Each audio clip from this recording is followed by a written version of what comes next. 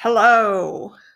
Something you should know about me is I am a huge proponent of making a mess. If you're not ready, if you wait to be ready, sometimes it'll never happen. So I just wanted to get this message out today and I want to keep it brief because there's so much more to come. My name is Teresa Rodden.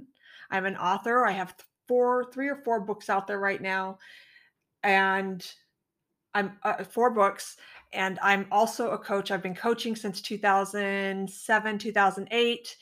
Officially started coaching around sobriety in 2012 with Pink Cloud Coaching. And last year, through unfortunate circumstances, nothing to do with business, everything to do with my personal life, and a little frustration with my company or my coaching practice, I walked away.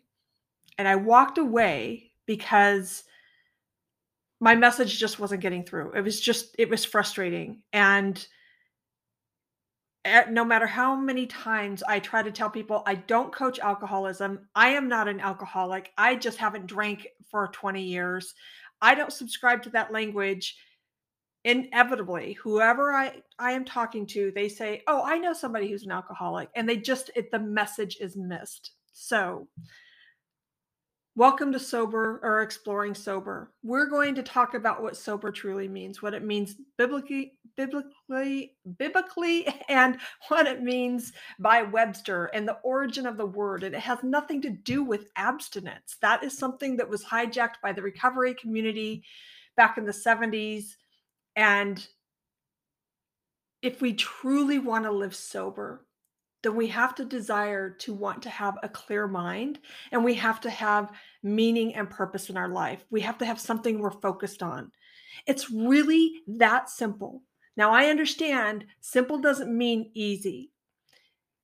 And if I hadn't had my husband's experience along with mine, because I was pretty much a one and done.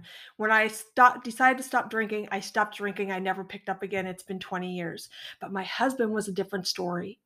He was in and out of the rooms of alcoholics from the age of 17 until 35. And when I left, he left with me, and he hasn't had a drink in over 20 years.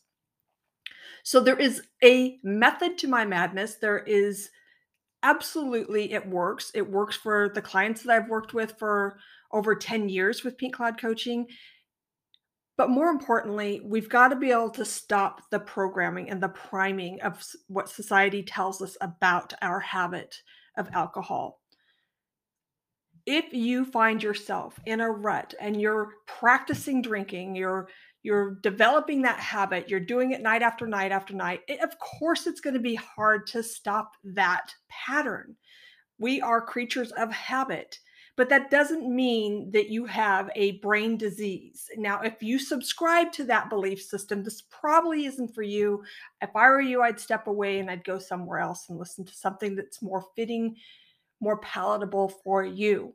But if you're curious, keep listening, because neuroscience tells us that if our brain continues to change. It's more like a plant than it is like a machine.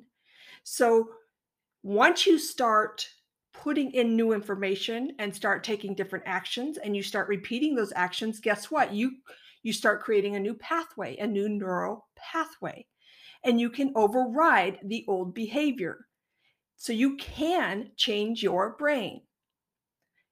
Think about it this way. I asked a friend of mine who I had coffee with this past week. He got sober through, and he is still a current member in good standing with Alcoholics Anonymous. And I asked him, I said, "Do you believe that stroke victims who actually lose part of their brain, do you believe that they can learn how to talk and walk and read and function again?" And he says, yes. And I said, well, if you believe that, then why can't you believe that your brain can readjust, regrow, redevelop, reformat to where you could not ever struggle with alcohol again without having to constantly remind yourself that you have a disease and that your disease is out in the parking lot doing push-ups waiting to take you down. It just doesn't make any sense. It's not common sense. So if you're curious and you want to hear smart conversations and curious conversations, then plug in, subscribe. I'm going to interview people who are both in AA and not in AA. And my hope for you is that you just find peace and freedom from something that is costing you life. If you are misusing or abusing alcohol and you're not fully engaged in life, that's costly. We only get one. We only have one life to live that we can remember. And I want you to make the best of it. And I want you to be on purpose and intentional. I want you to have a clear mind so you can make memories and moments matter. I'm Teresa Rodden. So subscribe to the channel, share it with your friends. This is not to beat up on Alcoholics Anonymous. If it works for you, hooray, yay! I am so happy for you.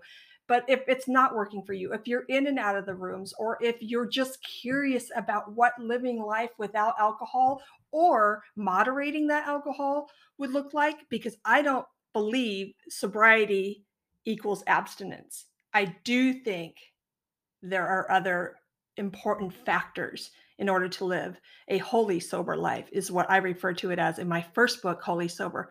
If you haven't read it, check it out. It's available on Amazon. WHOLLY Sober. It's a quick memoir about me. It's an easy read.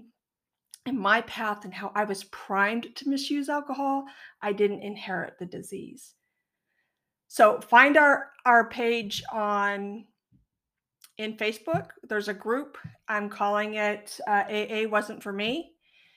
And there we can have some conversations too. Until next time, take good care of yourself.